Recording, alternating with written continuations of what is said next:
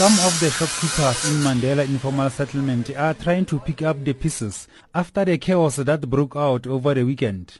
This Ethiopian shopkeeper says he's tired of suffering because of other people's mistakes. I don't know, you must shoot in the Somalian guys. Every day when you come, the strikers and Somalian guys. When you some problem, you do the Ethiopian guys or Bangladesh or Pakistan.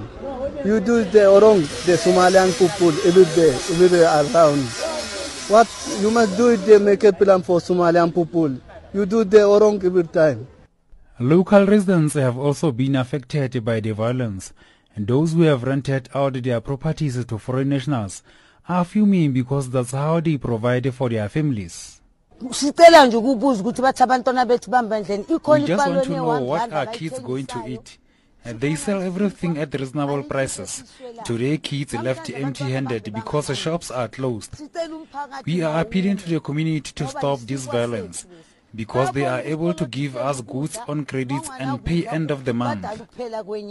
Several bystanders were also caught up in the clashes. Bongani Msimango says her son Bongani is fighting for his life in hospital. The community threw stones to shopkeepers inside the shop. The shopkeepers are closed with corrugated irons, and they opened the small hole they used to sell goods and fired shots. The bullet hit my son, and he says he heard that he's been shot and he tried to run away, but he fell. Residents say all they want is peace. Paballo Martins was also shot in the foot and she's walking with difficulty. If things are not going back to normal, we as community, we say they must go back where they come from.